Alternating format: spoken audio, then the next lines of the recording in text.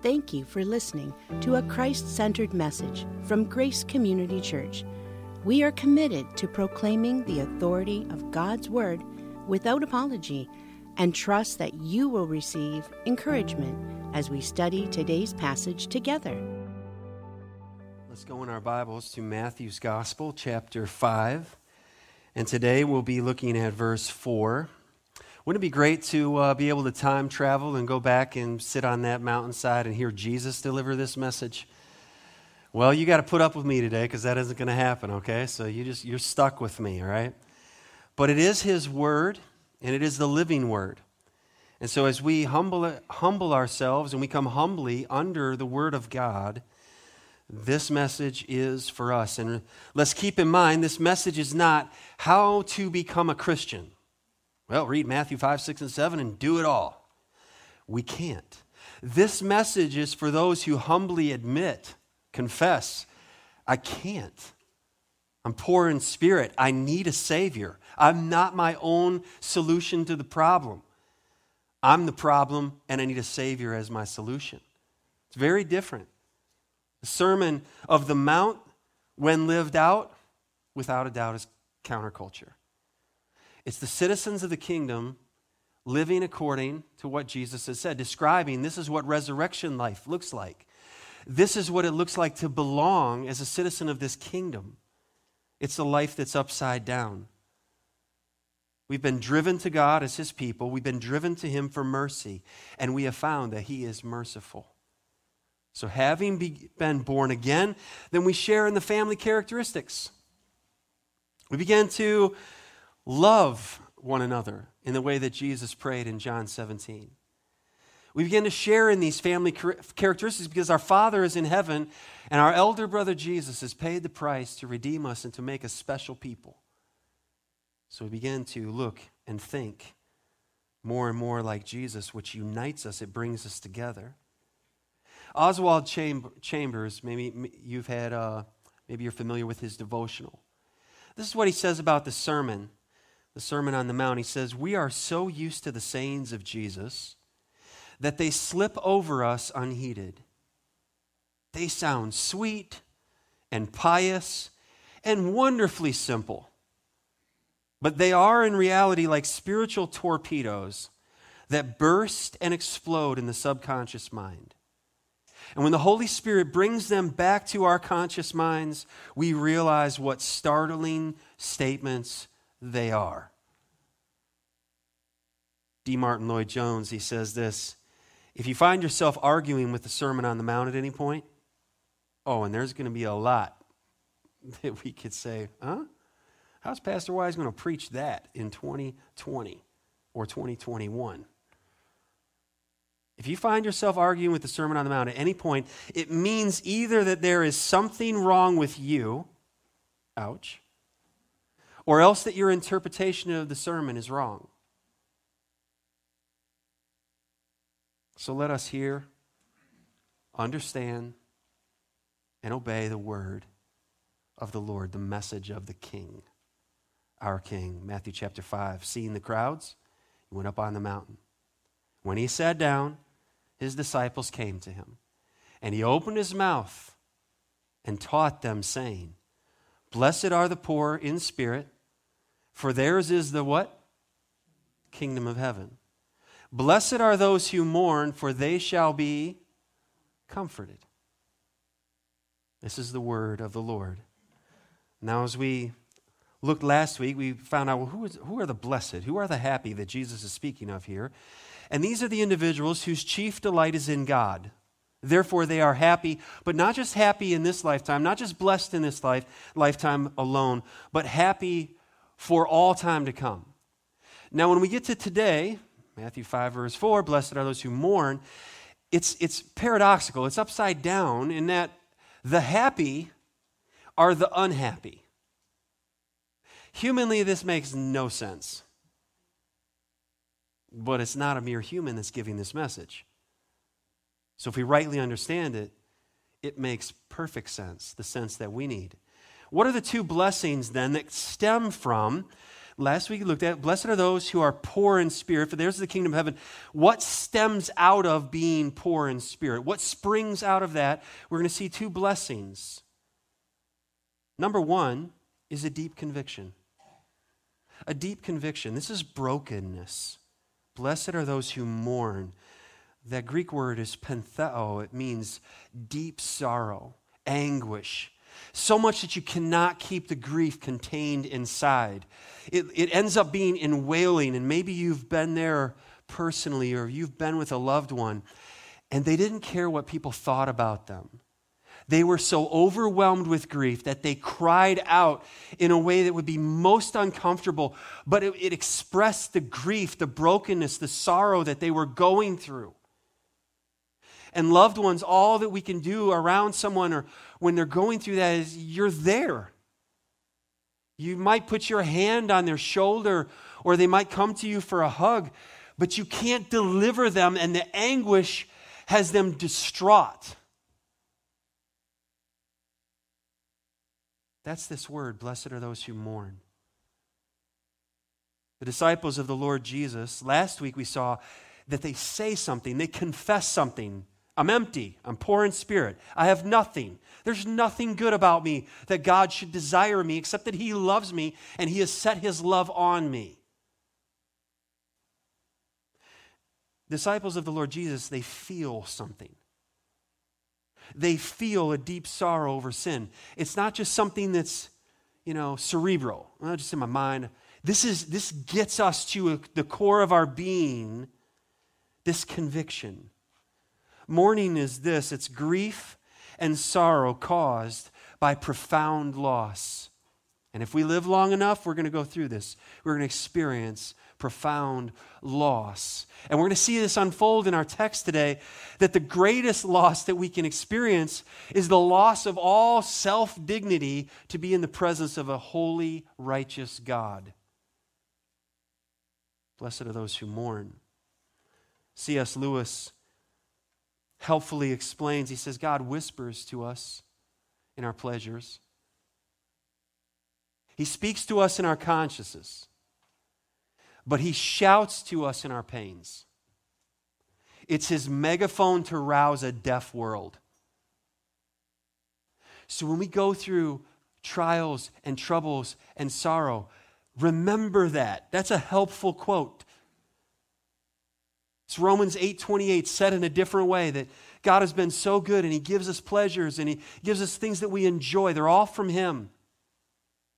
He speaks to us in our conscience, but He shouts through our pains. That's when we ask questions that really matter. Is there a God? Is God good? If God is good, then why does He let suffering happen? As Christians, we don't run from these questions. But we also don't run from God with these questions. We run to God with these questions. That's where we're safe, and only there. If I run into my own thinking, my own feelings, I'm in trouble, and so are you. We run to God with these questions. This deep conviction, this brokenness, what we feel, this deep sorrow over sin. Beloved, let's define what it isn't, first of all. It is not merely a confession, a cold confession. It's not just admitting guilt. Dear Lord, I'm so sorry I got caught. Try this out with kids, right? You know working with kids. Like, no, he did it first. She said it first. It's not just I'm sorry. No, say it like you mean it. I'm sorry. Yeah, no, we're not there yet. This is not just, I said it, okay? This isn't just, here's your prayer.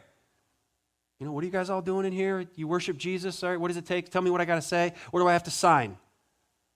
Repeat after me. Dear God. It is not just saying a formula, a cold confession.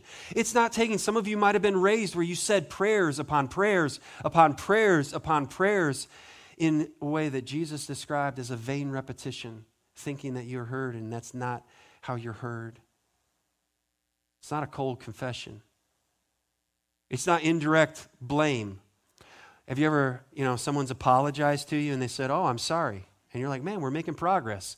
And then they finished it this way. I'm sorry you feel that way. Wait, what just happened there? That was a bait and switch. That was a 180. I'm sorry you feel that way. So you're really not sorry. You just did a sideways slam that I confronted you over whatever it is that I needed to confront you about or tell you about. And you don't really care, so you just threw a dig at me. This isn't just a cold confession. It's spiritual. It's not just general in its application. We have to understand that. You're jotting down notes. You got to write that down. It's spiritual. Just like for those who are poor in spirit, Jesus wasn't talking about those who just had limited resources, so give away everything and you'll be good with God. No, that's not how it works. This is a spiritual application here.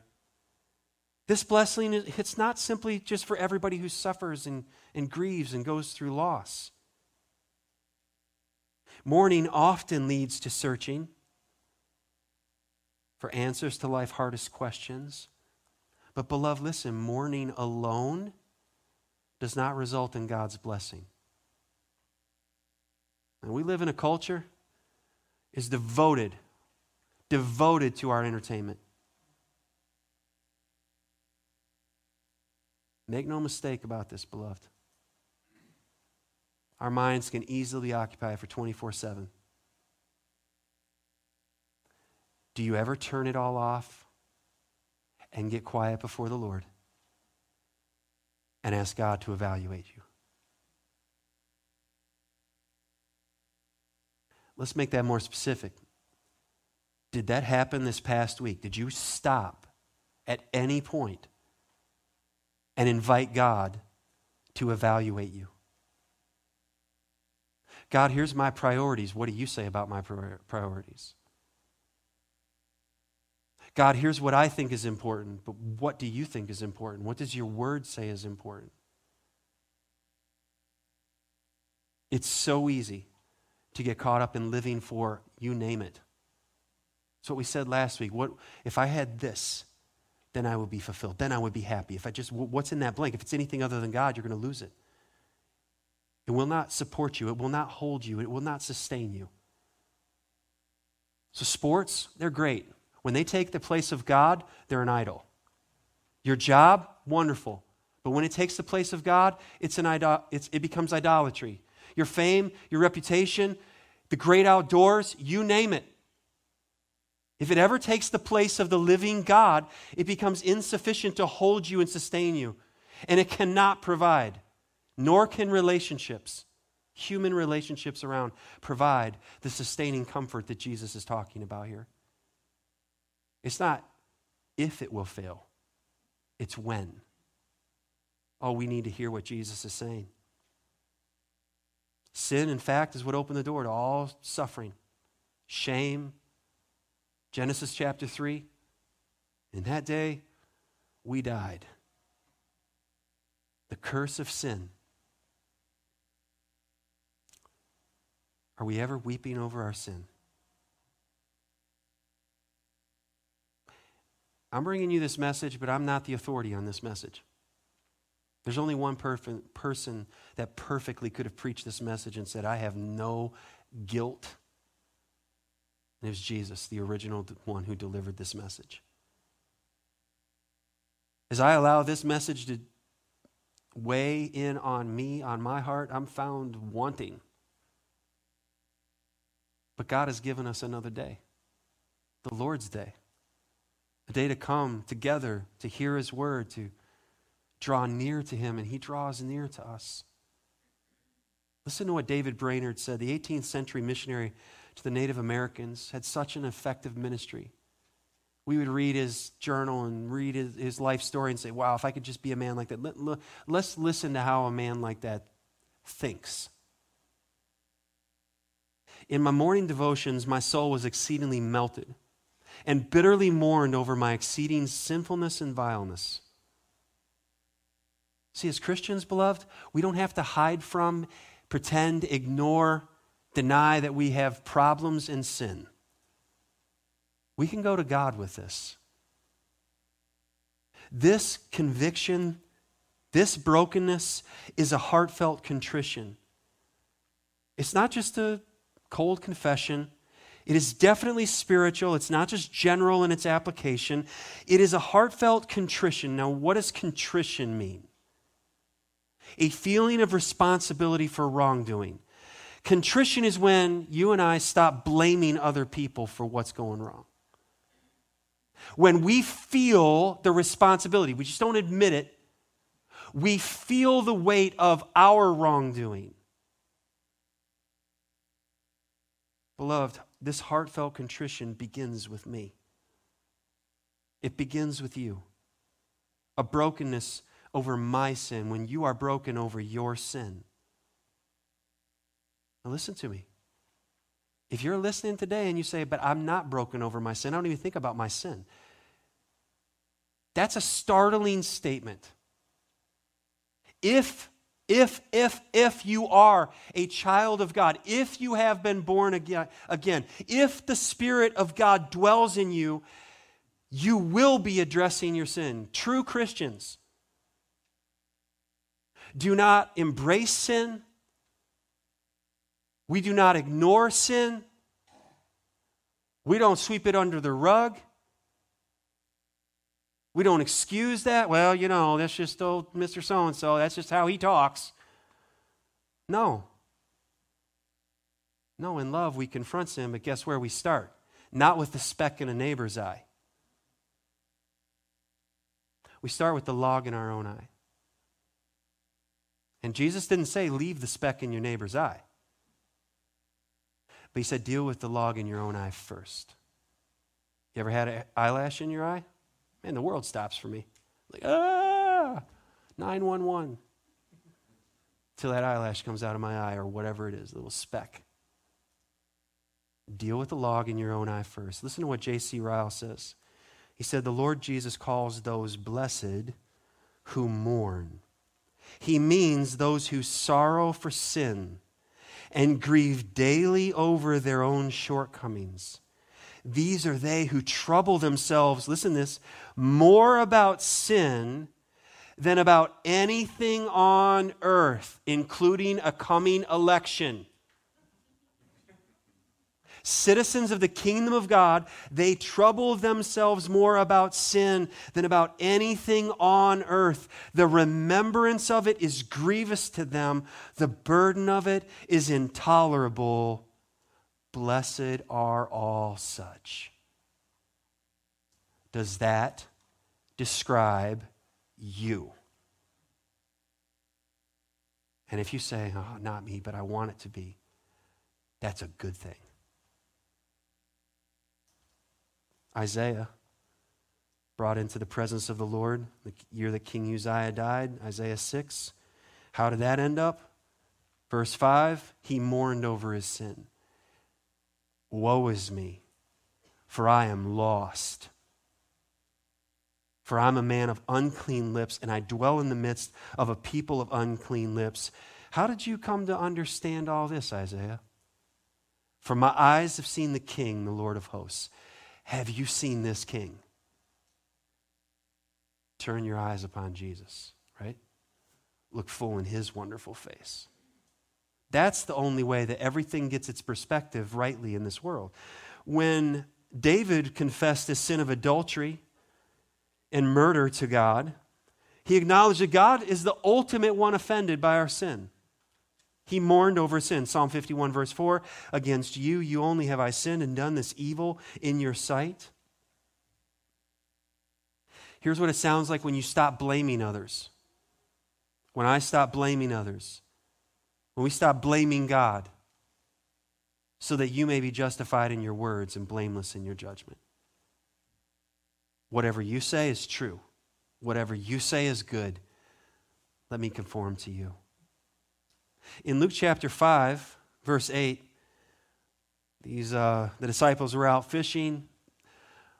They did what I've done so many times so well.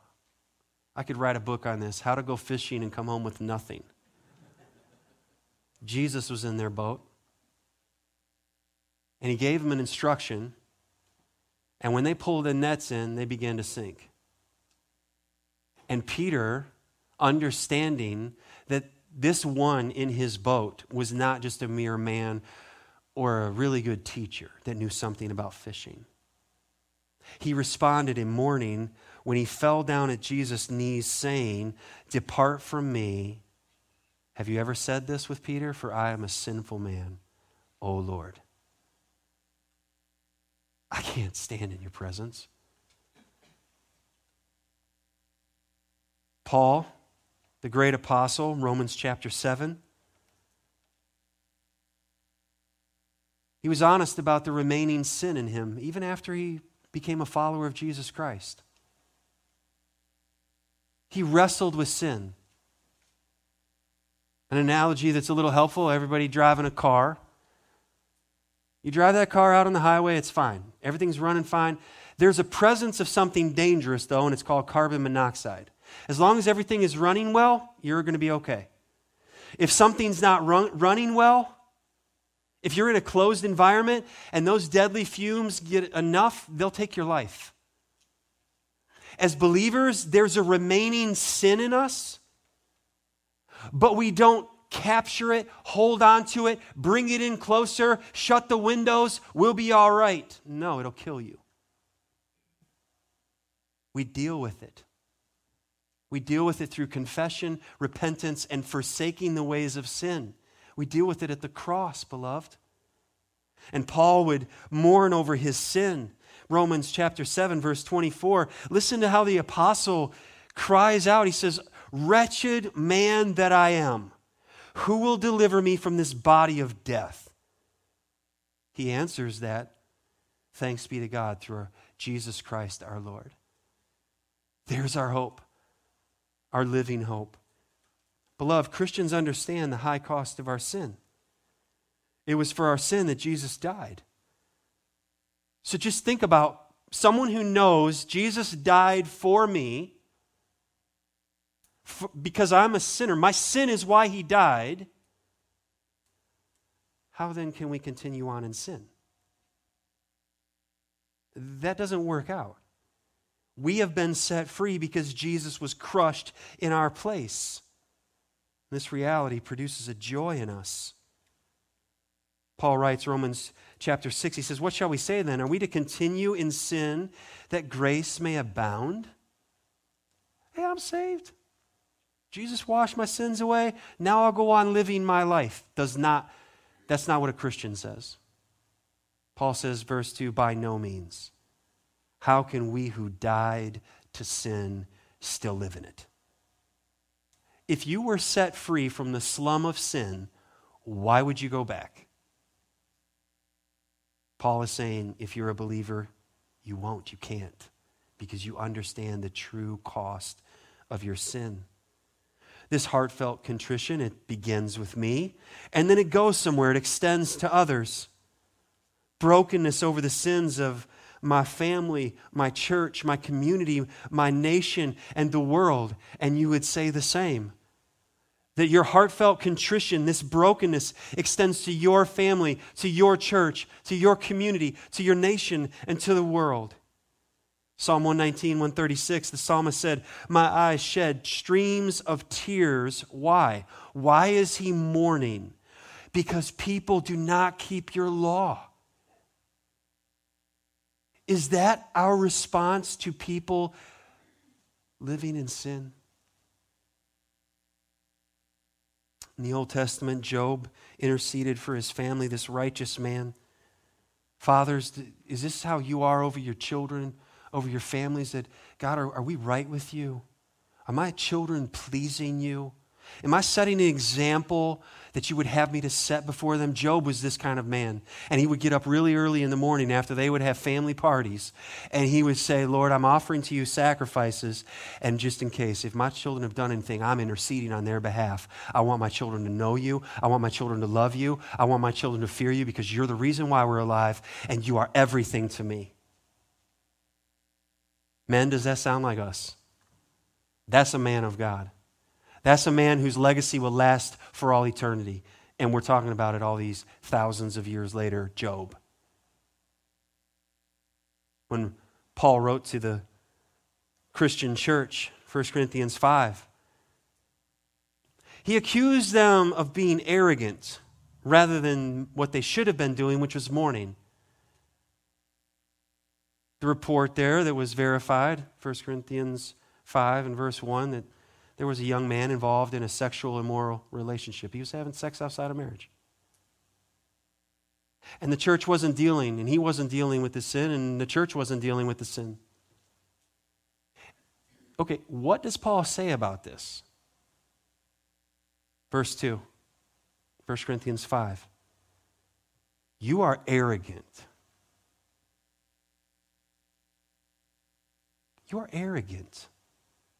Ought you not rather to mourn? Don't you care that this young man is destroying his life?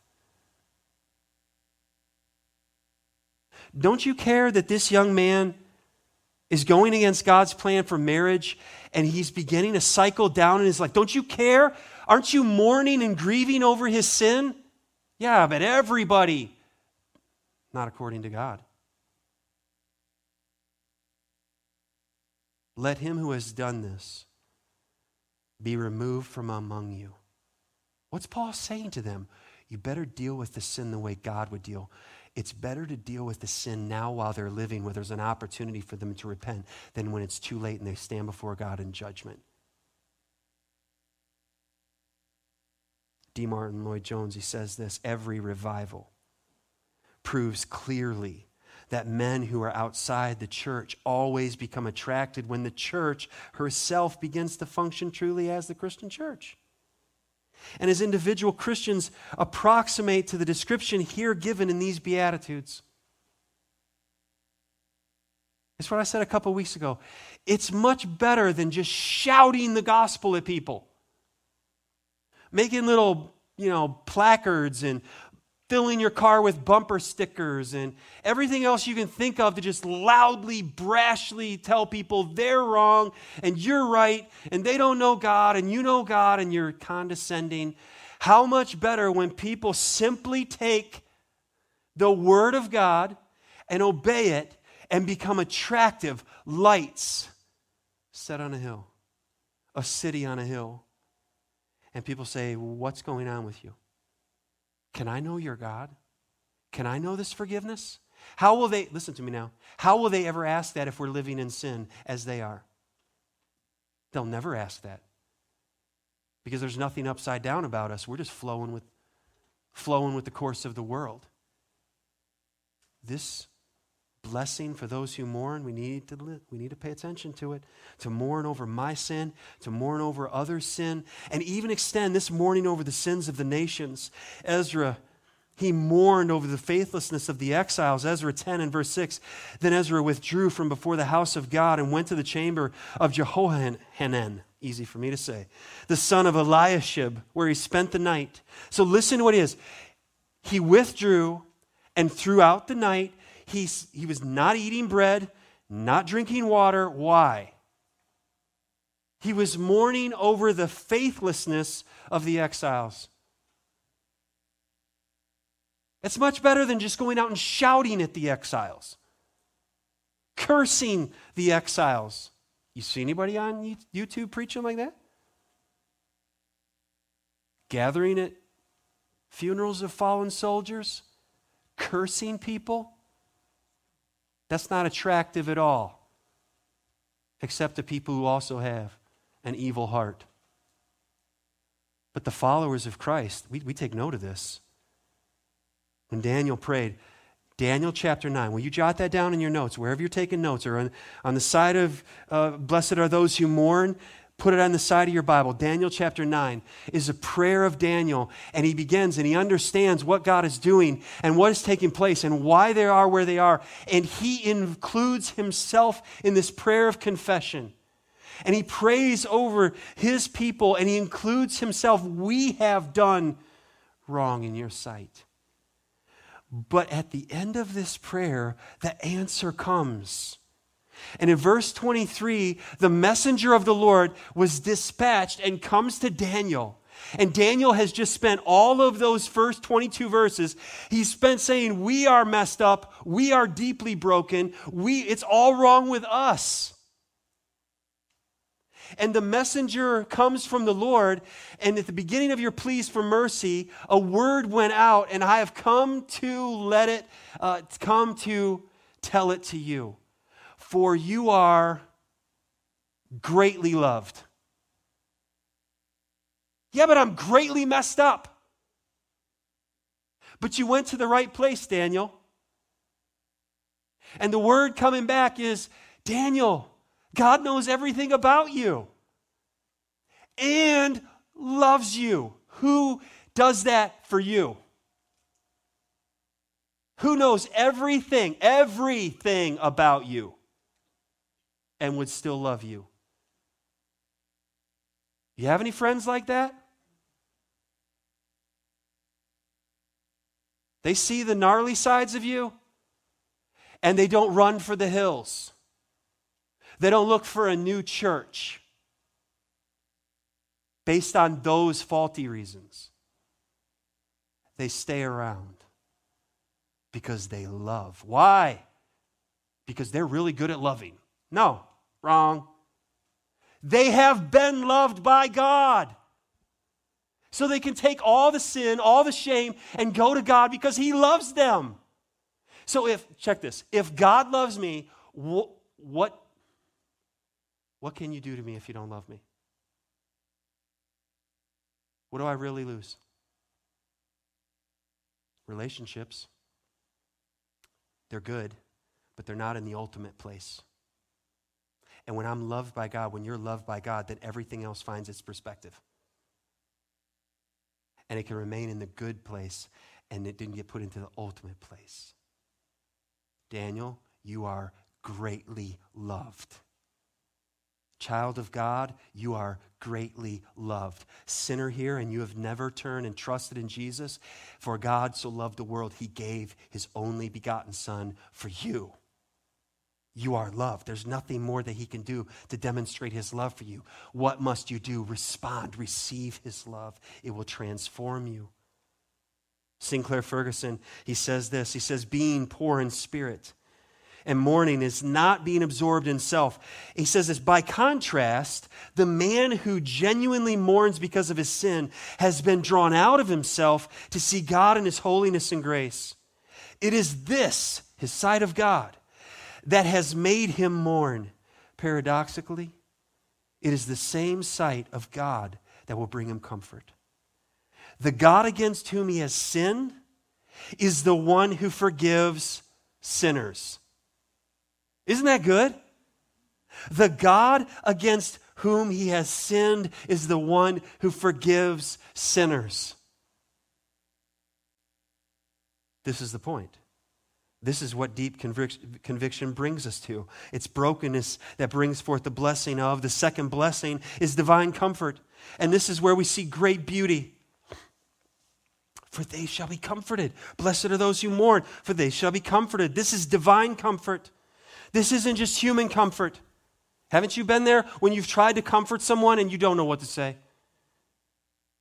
I'm there all the time.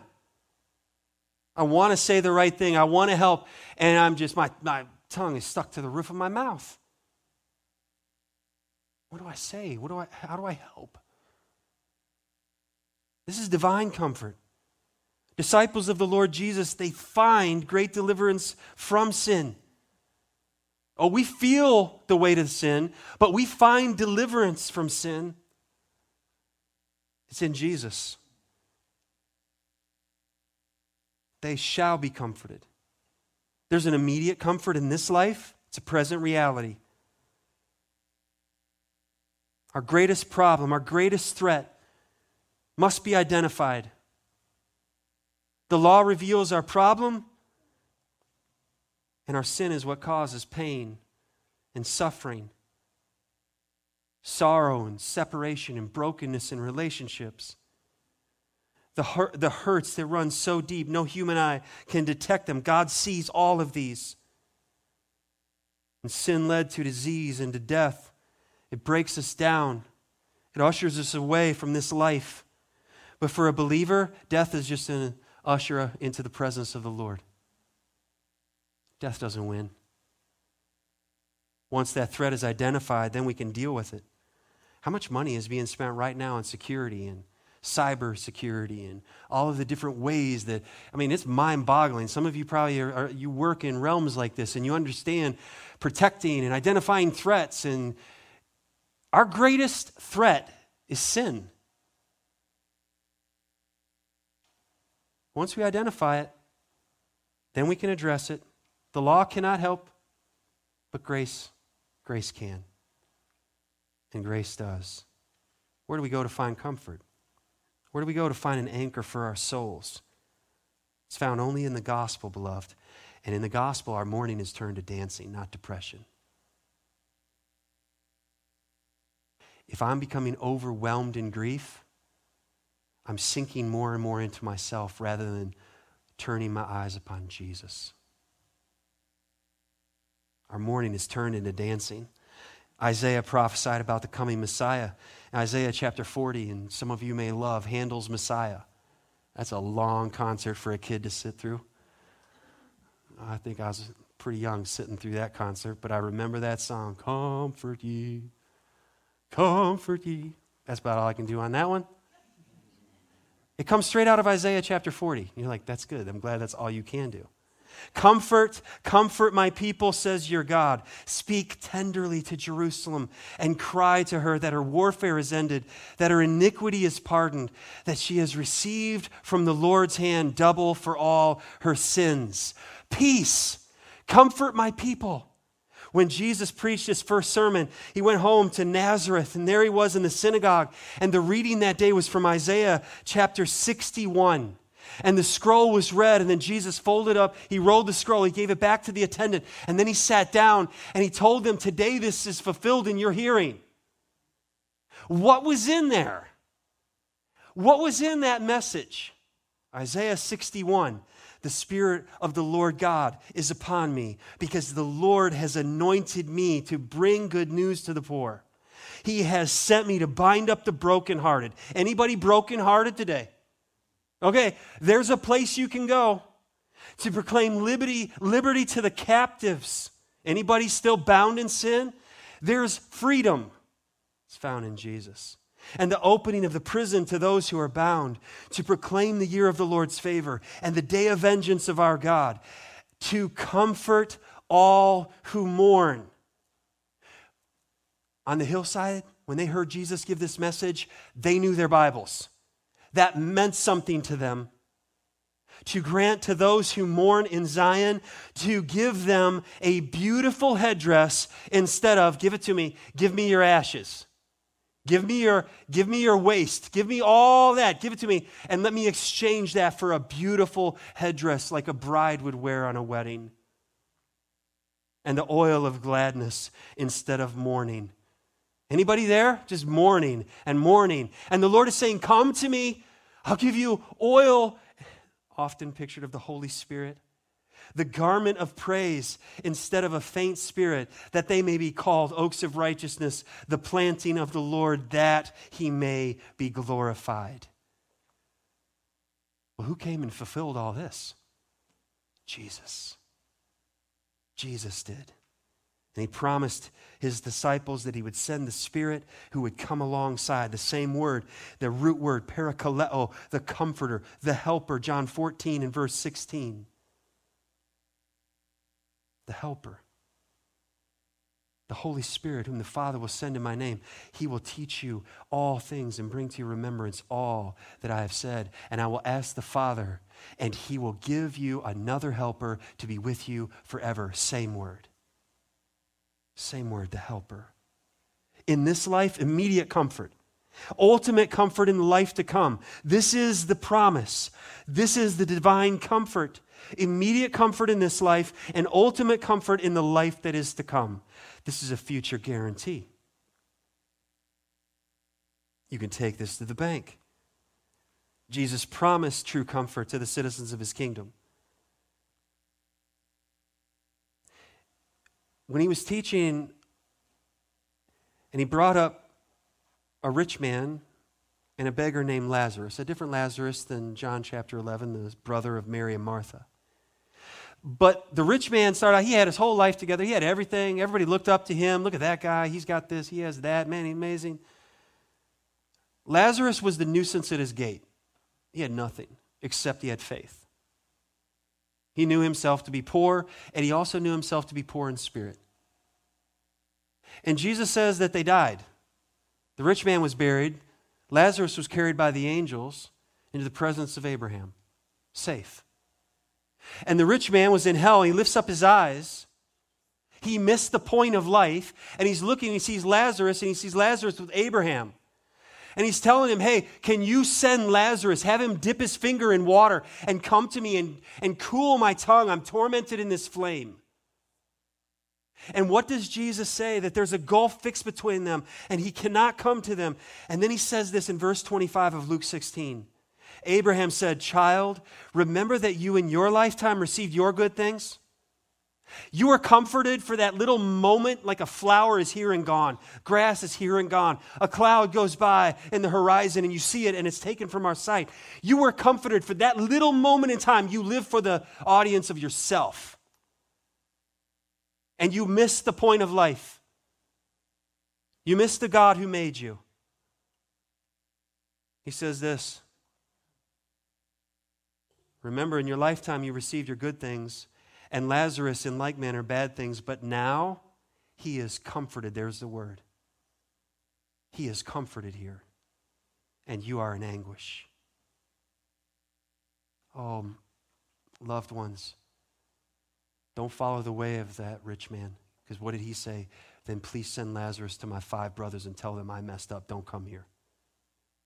And the response of Abraham is they have the word of God and they have messengers of God. And if they won't listen to the word of God and they won't listen to the messenger of God, though one rise from the dead, they won't listen to them either.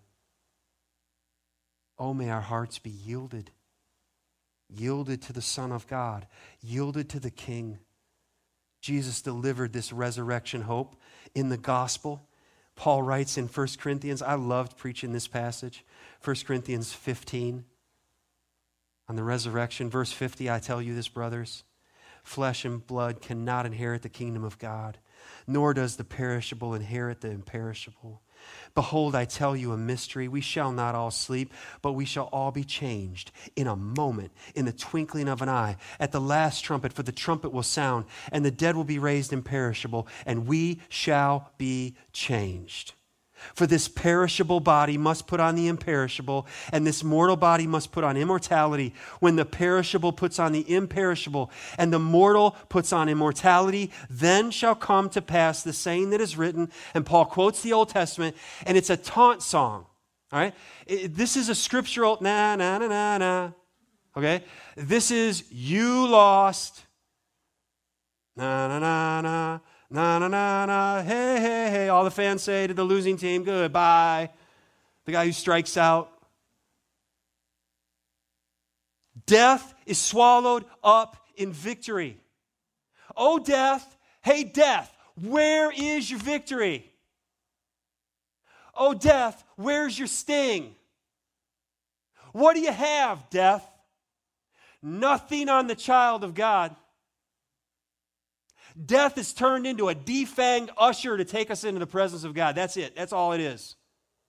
That's victory, beloved. The sting of death is sin, and the power of sin is the law. But thanks be to God who gives us the victory through our Lord Jesus Christ. Do you hear what Paul is doing in this passage? I have no fear. I have God. I've been given victory.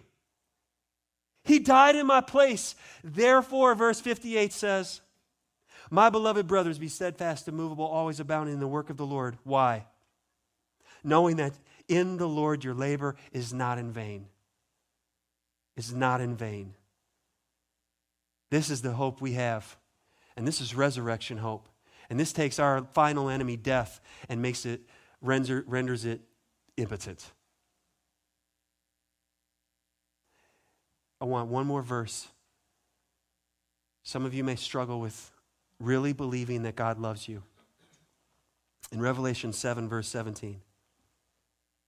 Listen to what John describes that God will do for his children. Let me ask you a question. When you were little, and you were hurt, and you were crying, who's the one person in your life that you would allow to wipe your tears away? your mother. Okay? When my girls were hurt, if I was the only one around, they'd cling on to me until Ginger walks in the room, and then they're like, Mom! And they turn right from me to Mom. What we see in Revelation 7 is God pictured in language as a mother. The one who stoops down and says, come here, and wipes away the tears from our eyes. The God who created everything, who spoke the universe into existence, he is so condescending to us in that he stoops down. And Revelation 7, verse 17, for the Lamb in the midst of the throne will be their shepherd, and he will guide them to springs of living water, and God will wipe away every tear from their eyes. You are a great sinner, and so am I.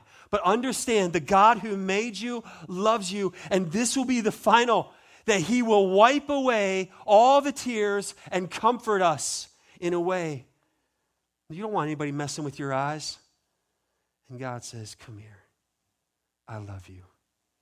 Daniel, you are greatly loved. So what are these two humanly impossible blessings that stem from being poor in spirit? Deep conviction, brokenness. And we say that's a blessing.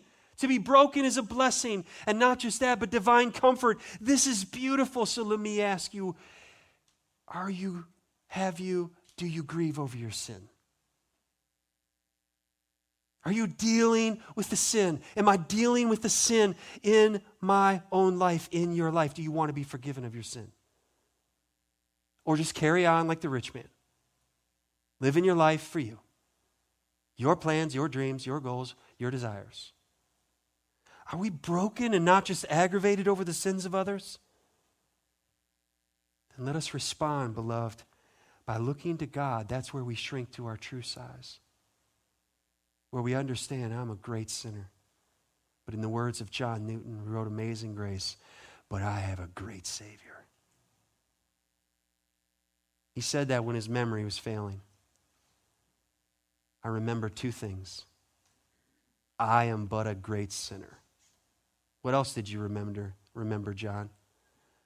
I have a great Savior. Do you know him as Savior? If not, don't miss the opportunity that is available to you today, right now, to deal with your sin and come to Christ. Let's stand together. Whatever that next step is for you, take that step. If we can help you, that's why we're here. Father, we thank you for your word. We thank you for the comfort of the Holy Spirit that you've given to us to guide us into truth, to show us how beautiful and worthy Jesus is of our lives. Father, I pray that you'll take this word and you will bear fruit in the hearts and lives of all who hear. May we be those who are blessed because we mourn, and in you we find comfort. In Jesus' name, amen. Thank you again for listening to Teaching from the Word at Grace Community Church. We are located in Richmond, Michigan. You can find us online at mygracechurch.com. Please subscribe and follow us at My Grace Church. It would be greatly appreciated if you would take a moment to rate, like, and share this message. We want you to always remember that you are loved.